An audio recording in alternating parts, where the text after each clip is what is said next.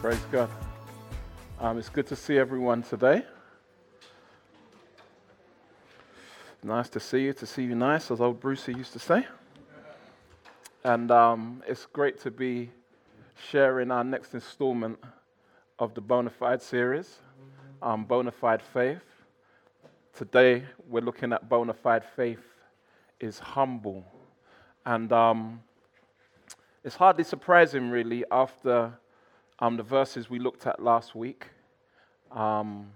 Real strong talk. I mentioned a while back that James isn't pulling any punches. He's not sparing any blushes. He's going in, as they say, and giving us a real lesson in practical Christianity. What does genuine faith in Christ look like fleshed out in practice? And the whole issue of just issues, the issue of issues was brought up last week with regards to quarrels and fights and so on amongst the people. And this is James speaking to the church. This isn't even just a general letter to the population. And I always find it helpful when the Bible deconstructs our romantic notion of church life. Very often we have this sentimental, romantic notion of church life being all wonderful, and if there's any kind of issues, they're always an exception to the norm and so surprising, and they drive us to our knees in prayer, and then everything's fine again and wonderful and dandy. Everybody's the best of friends, and we all get along wonderfully. As if. Not. And that's what James is saying. Not. There's issues among you. And so, rather dwell on the fact that there are issues, he just starts to unpack it. And we see this general sense of, there's so many different ways to say it, but in a word it can be easily said, pride. Pride. And in verse 6 of chapter 4, he says, God opposes the proud, but gives grace to the humble. And so, today as we approach our text, we're given consideration to look at what does that mean to me when it comes to the plans that I have for my life, the things that I would like to see happen in my life, and the way that we go about that. Because there can be overt expressions of pride that result in conflict. My opinion is more important than yours. My feelings are more important than yours. And so on and so forth. And these things lead into conflict when people are sharing those sorts of views. But then there are more subtle expressions of pride that we can fall into the trap of being given to. And so let's look at today verses 13 to 17 of James chapter 4, and then I'll pray. Reading from the ESV. Come now, you who say, today or tomorrow we will go into such and such a town and spend a year there and trade and make profit. Yet you do not know what tomorrow will bring. What is your life? For you are a mist that appears for a little time and then vanishes. Instead, you ought to say, if the Lord wills, we will live and do this or that. As it is, you boast in your arrogance. All such boasting is evil.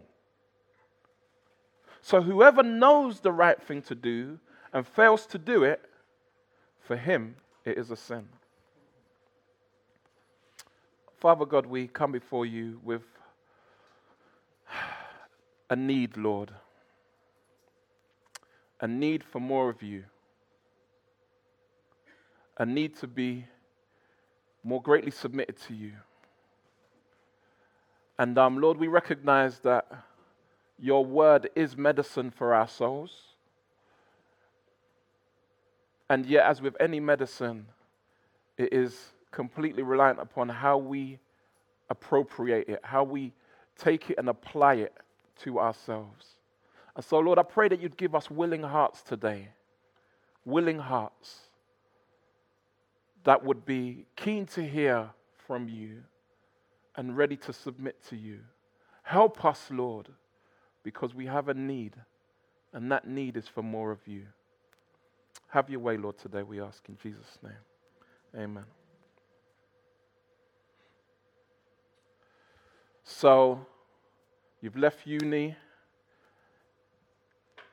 finished your course, tremendous aspirations, and you find yourself in a 20-something life crisis, as they're calling it, I think. It seems to be somewhat of a new phenomenon, although it's not a new phenomenon. It's the way in which it's kind of been highlighted, and I don't know if it's the social media generation that makes it even more intense. But I hear this phrase, the 20-something life crisis. And this sense of so many young people leaving education and finding themselves in a place where they just feel lost in the world. What do we do with ourselves? Like, things are not all that I thought they would be.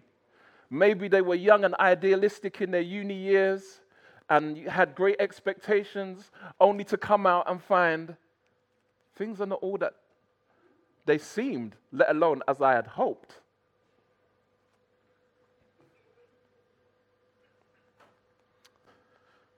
This text speaks to your soul today, if you've ever had those feelings. Or maybe it's that midlife crisis.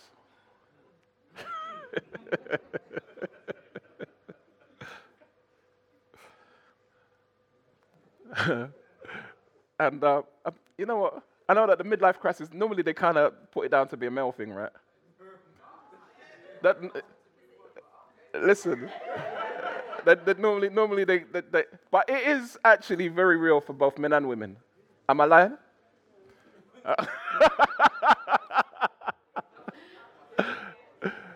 But that sense of, heard it all before. I've seen it all before. You feel like the writer of Ecclesiastes, there's nothing new under the sun. You know? I'm kind of at that place in life when I feel like things should be different. But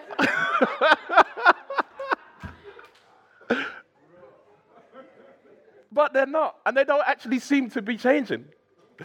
Actually, it doesn't feel like at this stage in my life, as I've reached the apex and I'm looking downhill, that there's actually much hope, much prospects of change.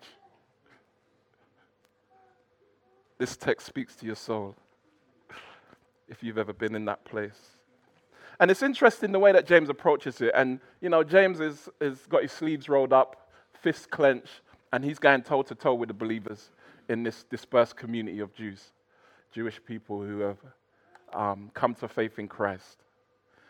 And he says, he rebukes them, first and foremost. Come now, you who say today or tomorrow we will go into such and such a town and spend a year there and trade and make. Come now, he says to them. Hold on a minute. Really? So you're saying, and he highlights at least 4 assumptions that they make.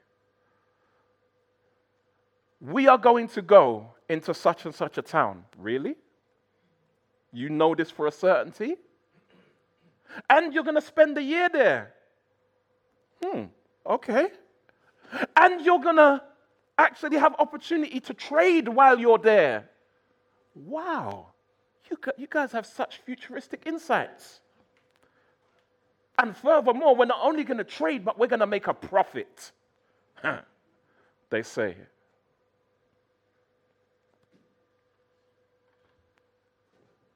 Such assumptions, such self-assurance, such arrogance. And we know it's arrogance because he says it in verse 16. You boast in your arrogance. Such arrogance to think that things are going to go just the way that you intend, just the way that you envisage, just the way that you foresee. And yet, tomorrow's not promised to anyone. And furthermore, you have no more power than a steamy vapor. Your life is but a blip on the timeline of human history. Imagine. So, if I were to try and name to you people 4 generations back in my family, so not my grandmother, but my grandparents' parents, I couldn't tell you one name. Not one name. Now, that's not because I guess the names are not accessible. I'm sure that if in my lifetime, especially whilst my grandmother was alive, I actually took time to ask and have the interest, I would probably know. And you know that we're not going to be found on Ancestry.com, right? Like, on a level. There's just some people that doesn't work for. No, maybe you, bro. Not my peeps, them. No. And so that's something that is unknown to me. And it's not as if I feel that my life has been deprived by lack of that knowledge. Now, imagine, my grandparents' parents, my great-grandparents, could have really felt that they were the best thing since sliced bread. 4 generations later, I don't even know their name.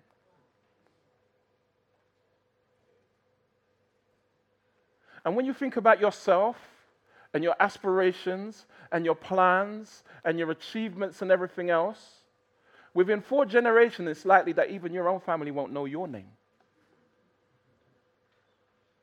Life is but a vapor. Here for a moment. It's like the steam from the kettle. You hear it boiling. You see the steam, you turn around, by the time you look back, it's gone.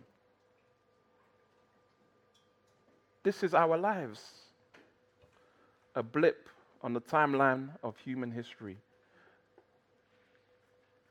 And so who are we to be so self-assured, so arrogant about what we will or will not do? Especially in those situations when really, truth be told, we have very little control over ourselves, let alone anything else, let alone anyone else. We don't know what tomorrow will bring. We have little power and little sustainability. And so to make such grand claims, to make such grand plans, without having the right approach and perspective, is a futile arrogance. This is what's being communicated here. Now, one of the things we see, very much so, is that the aspirations being promoted in verse 13. We're going to go into such a town and spend a year, and we're going to do trade, and we're going to make money. We're going to do all of these things. And you say, okay, so not only is there a problem with how they're considering themselves, but there's a problem about what they're considering to do. Because it's entirely self-centered. It's entirely self-focused. So, one, their ambitions are selfish. Their aspirations are godless. How often do we find ourselves in that type of situation? So, we purpose to do this particular endeavor, follow this course, get these qualifications that's going to equip us to do this particular job and to be able to excel in this particular field. And in the midst of it, have we really stopped to consider, how does this relate to the glory of God? How is this being pursued with God's pleasure in mind? See, ordinarily, we live very compartmentalized lives where we have work here, we have family here, we have recreation here, we have interests and hobbies here, we have friendships and so on here, and leisure pursuits here. And these segments of life make up our life, and we don't look for any particular one of them to fulfill us. And there's a truth in that. But the mistake we make is that we make God one of those segments. And so we say, okay, so I've got God here in this piece of the pie chart and in this segment, and I've got church and scripture and everything that relates to God. And when it comes to work, I swing round to this part of the pie chart and God is behind me.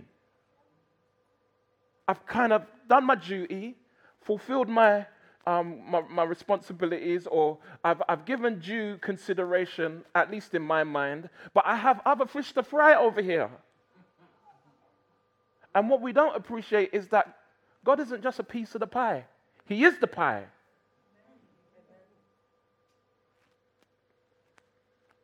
Some of us recognize that God is the pie, but we filled it with all other things. See, Jesus Christ is the Alpha and the Omega. And that's basically like saying the A to Z. That's the first and last letter of the Greek alphabet. And when somebody says A to Z, they don't just mean the first and last letter, they mean everything in between also. If I'm going to give you the A to Z of how to run a computer, I'm not just going to give you the beginning and the end. I'm giving you the full breakdown. Jesus is life itself and all its fullness. He is the beginning and the end and everything in between. And so maybe there's been a need to step back and consider the pursuits that may have failed us or the disillusionment that you may feel, and ask yourself, actually, have I failed to prioritize Christ in my thinking? Have I made plans and done so with purely myself in mind?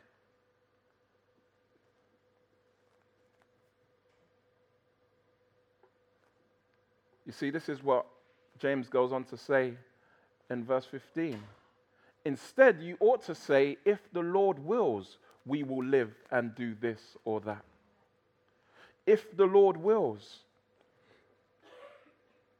And so there's to be a recognition of God's absolute power and authority, not just over our lives, but over all things. There was a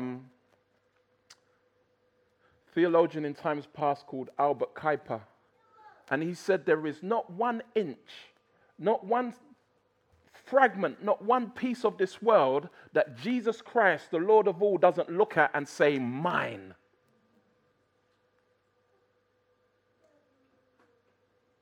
Jesus is Lord of all, or he's not Lord at all.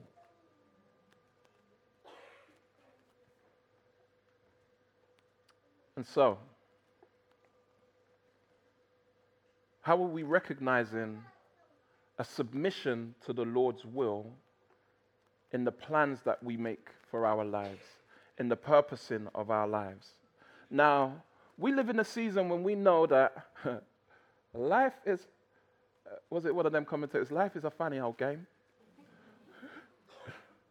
Life is a funny thing. It's full of unexpected twists and turns. We see that on a major scale socially, right? So, we have Remain, Brexit, vote. We're out. Everybody's astounded. Even the people that campaign to go are astounded. And people are like, whoa, did that actually just happen? Like, I remember watching the news and seeing people just shell-shocked. Just like, Boris came out of his house, chief campaigner. He was silent. He just had this bemused look on his face like, I better go and try and work out what's going on.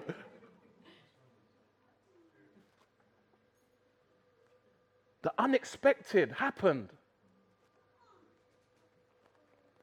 The US have been welcomed to our world. We are now anticipating the arrival of President-elect Donald Trump. Apparently, Simpsons prophesied it, so it was going to happen, right? Yeah, Simpsons, the Simpsons show, 2,000 years ago. So, 2,000 years ago. Yeah. And, that would have been James Simpson and Peter and John Simpson. Yeah. About 10 years ago. But the unexpected. And even when you have the collective power of people who are seeking and pursuing a certain outcome, it doesn't necessarily go the way that is anticipated or expected. Now, some of you know that I had an interview this week with Premier Radio where I had the opportunity to talk about our life as a church and the things going on here. And it was the day of the vote. It was the day of the result. And so invariably there was going to be the question, what do you make of?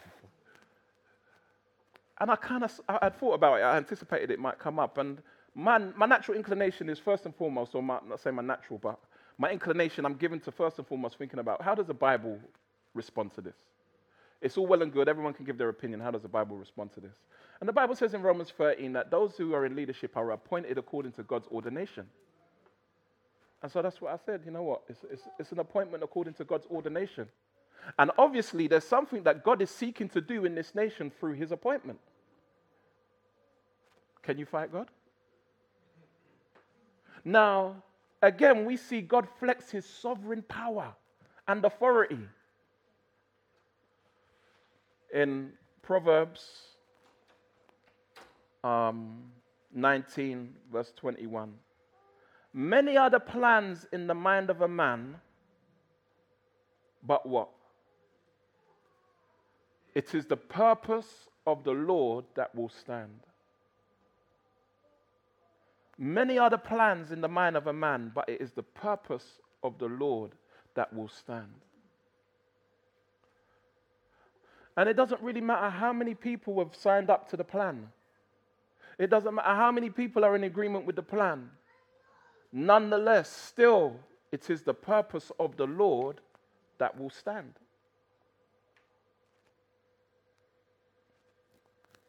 And so we say, if the Lord wills. Now, this isn't supposed to be one of those kind of Christian cliches that just roll off our tongue without any meaning. Sometimes in the same way that people might say, in Jesus' name.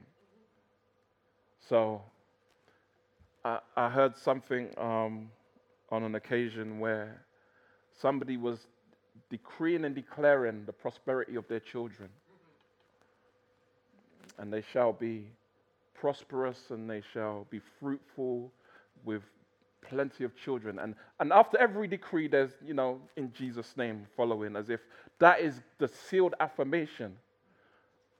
And then, as this was going on, there was the condemnation of other children. But nonetheless, in Jesus, and no one shall rise to surpass them, but they shall all fall at their feet in Jesus' name. I'm like, hey. I don't know if we can do that, I don't know if I can add my amen to that. And it went deeper than that. And I'm thinking to myself, there's a problem when we have this sort of attitude that just saying this phrase is some kind of magic mantra like abracadabra that is going to seal and confirm everything that we say. Because we simply say, in Jesus' name. In Jesus' name. And so, if the Lord wills isn't just a cliche catchphrase, but it has meaning and it has substance. It's to be said with the recognition that God is sovereign, that he is over all and above all, and that we as people are subject to his power, even those that don't know him. Now, I do remember a time, and there's probably a few here as well who, if you're a little bit aged in the faith, you'll remember the season, when if the Lord wills became a dirty word. That was like a phrase that was anathema. My gran was sick for many years, and, we would often pray for her healing. And, as I was just wrestling with this whole experience and wrestling with Scripture, and, I considered this truth as to the will of the Lord. And so I would pray, Lord, if it be your will. Don't pray like that. Don't say that. Negative confession, thank you. And I was being rebuked for saying, if the Lord wills. It is the Lord's will for perfect healing and wholeness and wellness. It is the Lord's will. And so I said to myself, I need to really work through this, because we know that healing has been provided through the atoning work of Christ. The Scripture speaks in more than one place of the fact that by his stripes we were healed. We understand this. We also appreciate, if we look further, that there is first an inner wholeness that is being spoken of. Jesus spoke of the fact that a person must be born again, that we must be a new creation. And so there is an inner healing that takes place that is of much greater significance and importance than an external healing. Because ultimately we know that we are going to shed this body and receive a new glorified body, as the Bible tells us. So what happens in the temporal is not as important as what happens in the eternal. So I'm working through this. But nonetheless, I was being pressed. It is the Lord's will. You do not speak such negativity. If the Lord's will. It is the... And I'm like, Okay, so I understand that in due season, all that the Lord has purposed and all that the Lord has provided will be fulfilled. Ultimately, it will be. There will be perfect healing and wholeness. But it just might be later rather than sooner. It just might be in the eternal realm as opposed to in the temporal realm. And so, whatever the sickness, whatever the condition, once someone has received inner wholeness and healing, they can know that it is God's will for them to experience the completion of that process in time to come, when we are united with Christ to dwell with him forever. But during that season, there was this dismissal amongst many who even claimed to be preachers of the gospel, preachers of God's word. There was this dismissal of the biblical view of delayed gratification. I don't want gold when I'm in heaven. I'm not going to need it then. I want it now, says the preacher. Distorting the gospel, shifting the emphasis and focus of the gospel on merely being a means of fulfilling material wants. Or as Paul said to Timothy in 1 Timothy 6, godliness is a means of great gain. It's just a means to an end, to get what you want out of life. A very helpful verse, Deuteronomy 29, verse 29. It says, the secret things belong to the Lord our God, but the things that are revealed belong to us and to our children forever, that we may do all the words of this law. And so we see that there are those things that God has revealed. We can be confident in them. We can walk in them. And yet there are things that God has not revealed concerning his will. Specific things, secret things that God will fulfill. And very often, those things relate to not the what, but the when and the how. You see, there are certain desires, certain things you've committed to God in prayer. There's certain things that you have sought to pursue, and you've not seen the materialization of that, and you felt disillusioned.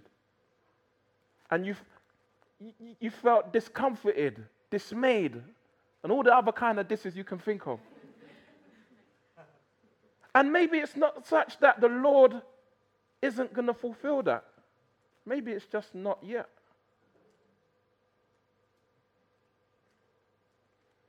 The times are in the Lord's hands. Jesus himself said to the disciples at his ascension.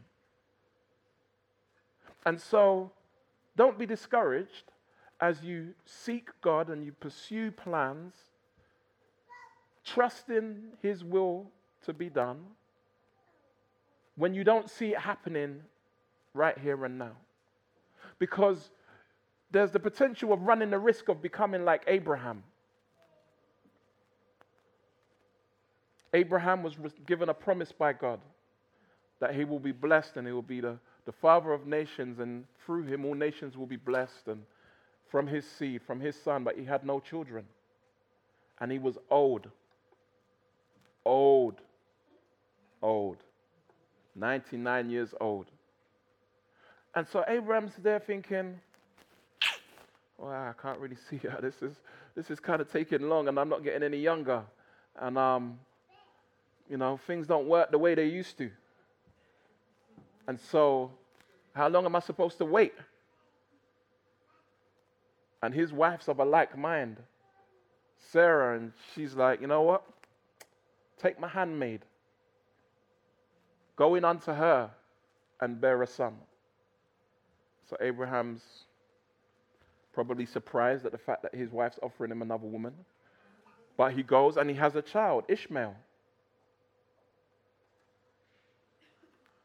And that was the beginning of sorrows.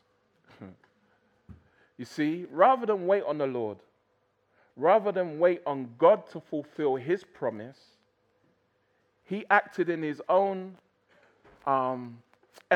estimation, according to his own motivation, according to his own power. As we used to say, he acted in the flesh. And he had this child who became the father of what we know to be the Arab nations, and with whom Israel have been in conflict perpetually throughout the generations. And all of this came from Abraham's one decision of impatience. So God had promised. He had promised the son. He had revealed his what, but he hadn't revealed his when. And Abraham in his impatience took up his far self. And yet we can do this, right?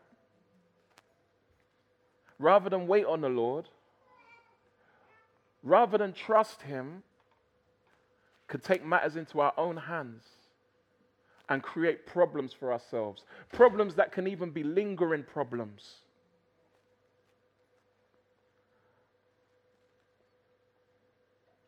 And so we see, when we say if the Lord wills, we're recognizing that God is in control, not just of what happens, but also when it happens and how it happens.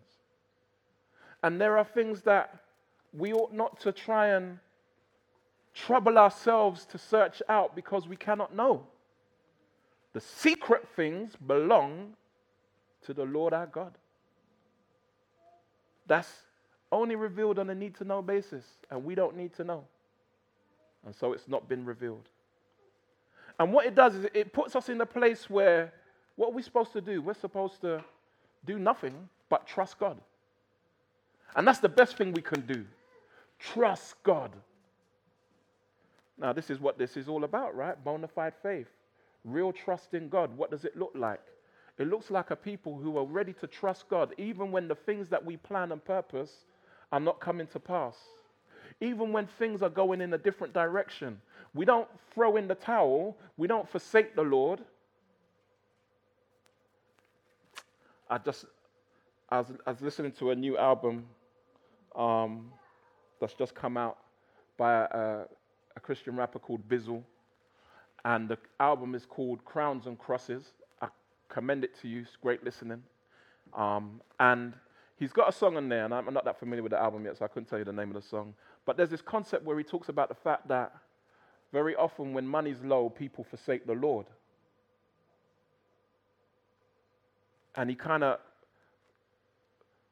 circulates around this theme for a little bit in this verse. And he said, I've never stopped to ask you, but is that where you're at when money's low? Now he's talking about guys in the community and the culture that he's come from. When money's low, they're not thinking about praying harder. They're not thinking about going out and, working in McDonald's or whatever. They're thinking of going out and making easy money on the street, selling drugs and whatever else that they would do to make quick, fast, and easy money. And knowing that temptation exists, it's like, so where are you at? When your money gets low, will you leave the Lord?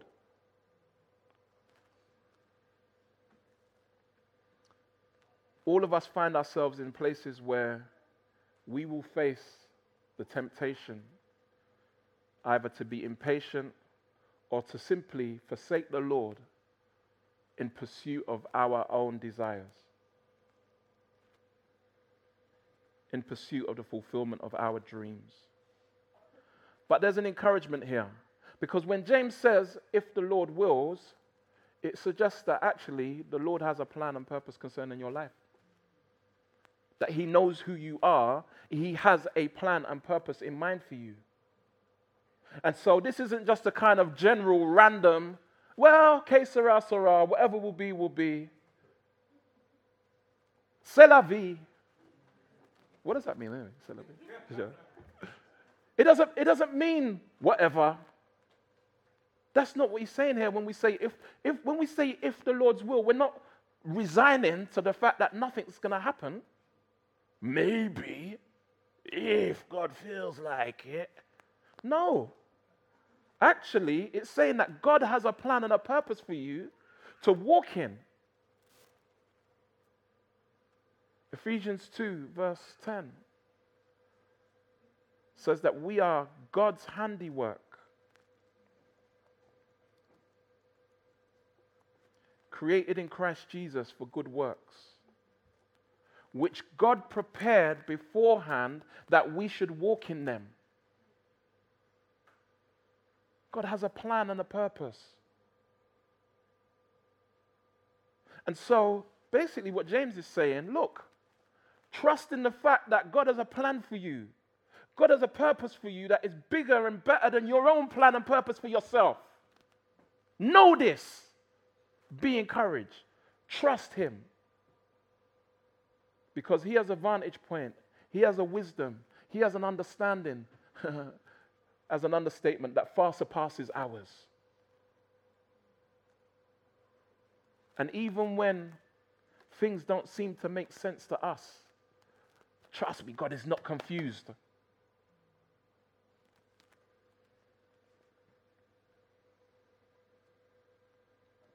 And so recognize, when we speak, we understand that there are certain things that are plain when we say, if the Lord wills.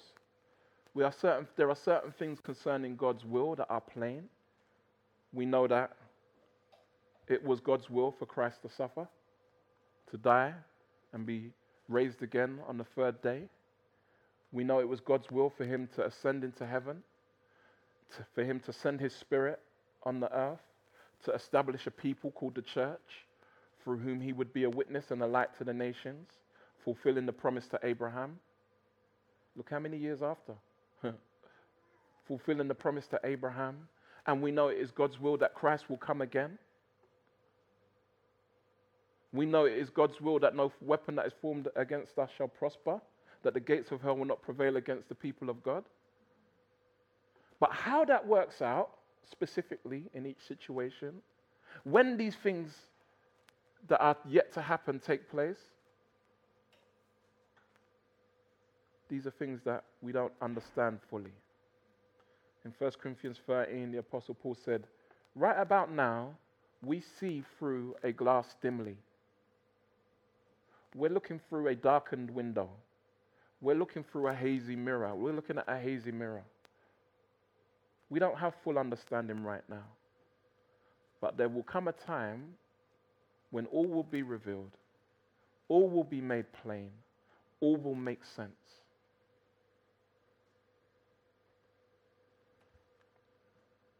So let's make plans.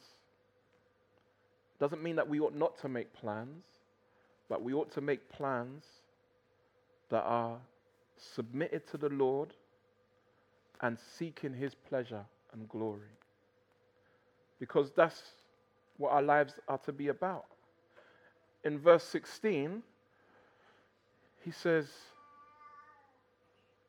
you're boasting, you boast in your arrogance, all such boasting is evil.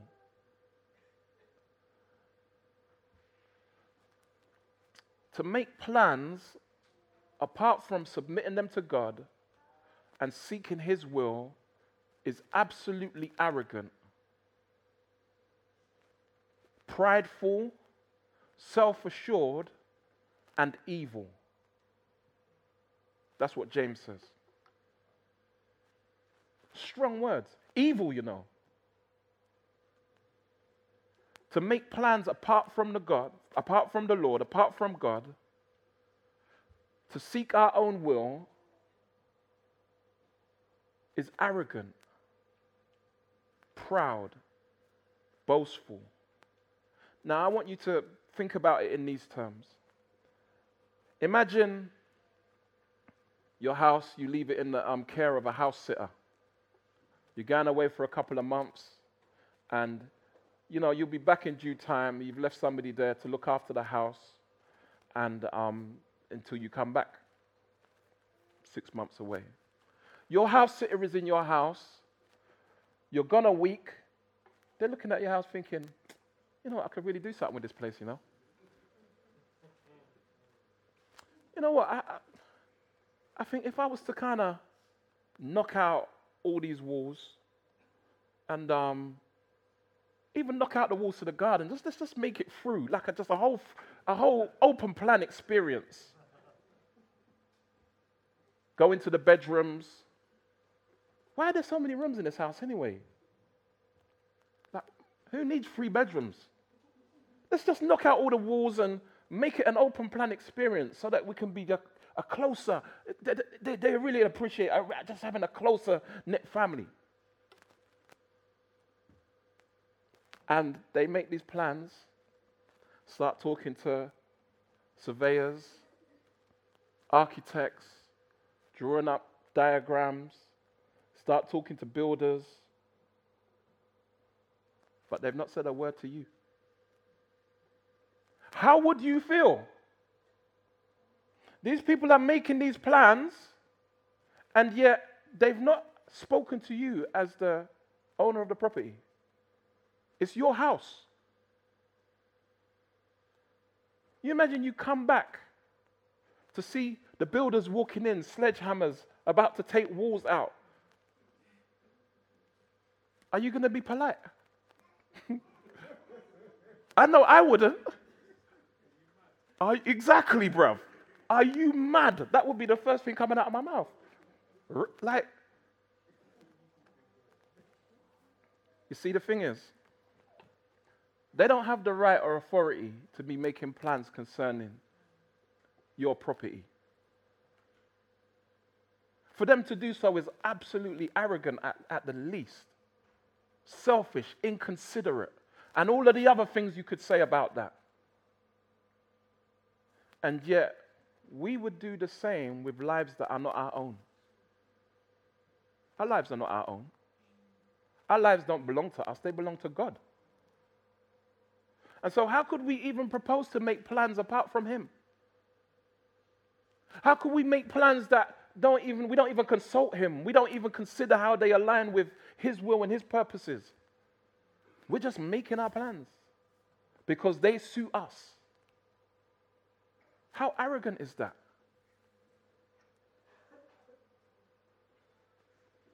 And so this ought to lead to a heart of submission, where we say, Lord, my life is not my own. To you I belong. Have your way. Let your will be done. And again, it's not that we ought not to make plans. As the proverb says, many are the plans in the mind of a man, but it is the purpose of the Lord that will stand. And sometimes we pursue plans even against the will and purpose of God, because we think that that thing that we're pursuing will be better for us. And it might be a good thing, but the Lord says no.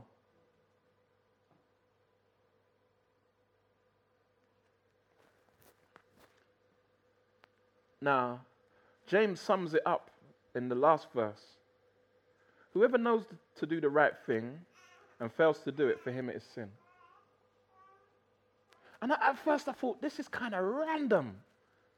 It just doesn't seem like it fits the flow of this text. And it just seems like it's one of those verses that just comes out of the blue. Like, where did that come from? And he even says so. So he's connecting it to what's just been said. So whoever knows the right thing to do and fails to do it, for him, I'm trying to think. Plans, vapor, the Lord's will, boasting, whoever knows to do the right thing. And yet, what's the underlying factor? The underlying factor is, will you trust God? Because you know that God is trustworthy and you know you ought to trust him. And if you don't, that is sin. To not trust the Lord is sin. In our planning, in our considerations, in not submitting to him and having confidence in him is sin. The Apostle Paul says a similar thing in Romans 14, verse 23. And he concludes the verse by saying, for whatever does not proceed from faith is sin. That's Romans 14:23.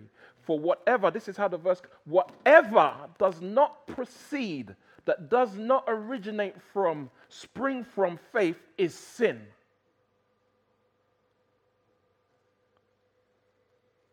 It is a sin not to trust God. It is a sin not to trust the Lord in our planning. It is a sin not to trust that even when he overrides our plans as he has the authority to do, even in ways that do not satisfy us, it is a sin for us to rebel against that. It is a sin for us not to trust that he's in control and to submit to that. Now, does that mean that we don't face adversity and challenges with an effort to overcome? It doesn't mean that. You could be somebody who was arrested falsely and you've been taken to court, charged under false pretenses, and you're innocent. Does that mean we just say, okay, well, this is obviously the will of the Lord, and so, you know, if the Lord's going to help me, he'll do that, and if he doesn't, then that's his choice. I'll just go with it. No. You fight the case. And you may even be found guilty. Does it mean that you therefore don't appeal? Well, that was the Lord's will. No. You follow it through to the fullest extent. And yet you might get to the end of the road, and at that point in time, there's no further to go. And it's evident that the Lord isn't opening the door or changing the situation. Even in that doesn't mean that you ought to give up hope. But just continue to trust the Lord. Continue to trust. Sounds like a far-fetched situation, right? But then look at Joseph. It's exactly what happened to him. Falsely accused by Potiphar's wife. This was after all of the madness that had already happened to him when he was sold into slavery by his brothers and left for dead. And yet in the midst of it, he ends up president in the Pharaoh's house. And in Genesis 50, he says, that which the devil intended for evil, God intended for good. Even through the hardship, how many years in prison, forsaken, sold out even by his cellmates. Yeah, when you get out there, Mr. Baker, remember me. That still there. Opportunities seemingly passing him by. But God had not forsaken him. God has not forsaken you. God is with you. He has a will and a purpose and a plan for your life. And so, in your desperation to see your wants fulfilled, do not make the mistake of not relinquishing control, giving up control totally of your life to God. You may be single and have been desiring marriage. And the how and the when may have eluded you. Continue to trust God. Not just that it's going to happen, but trust that even now, in your single state, He is with you and working out His good pleasure according to His will and purpose.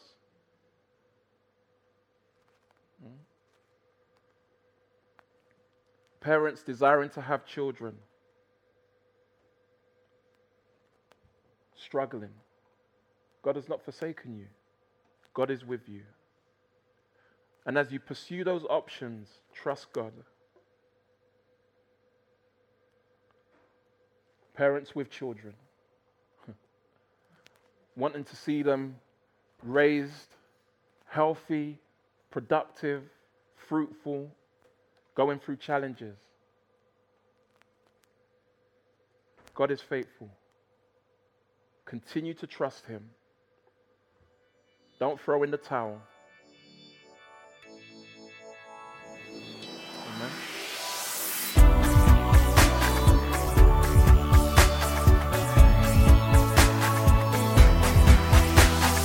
Join us next time for more of God's truth to transform your reality.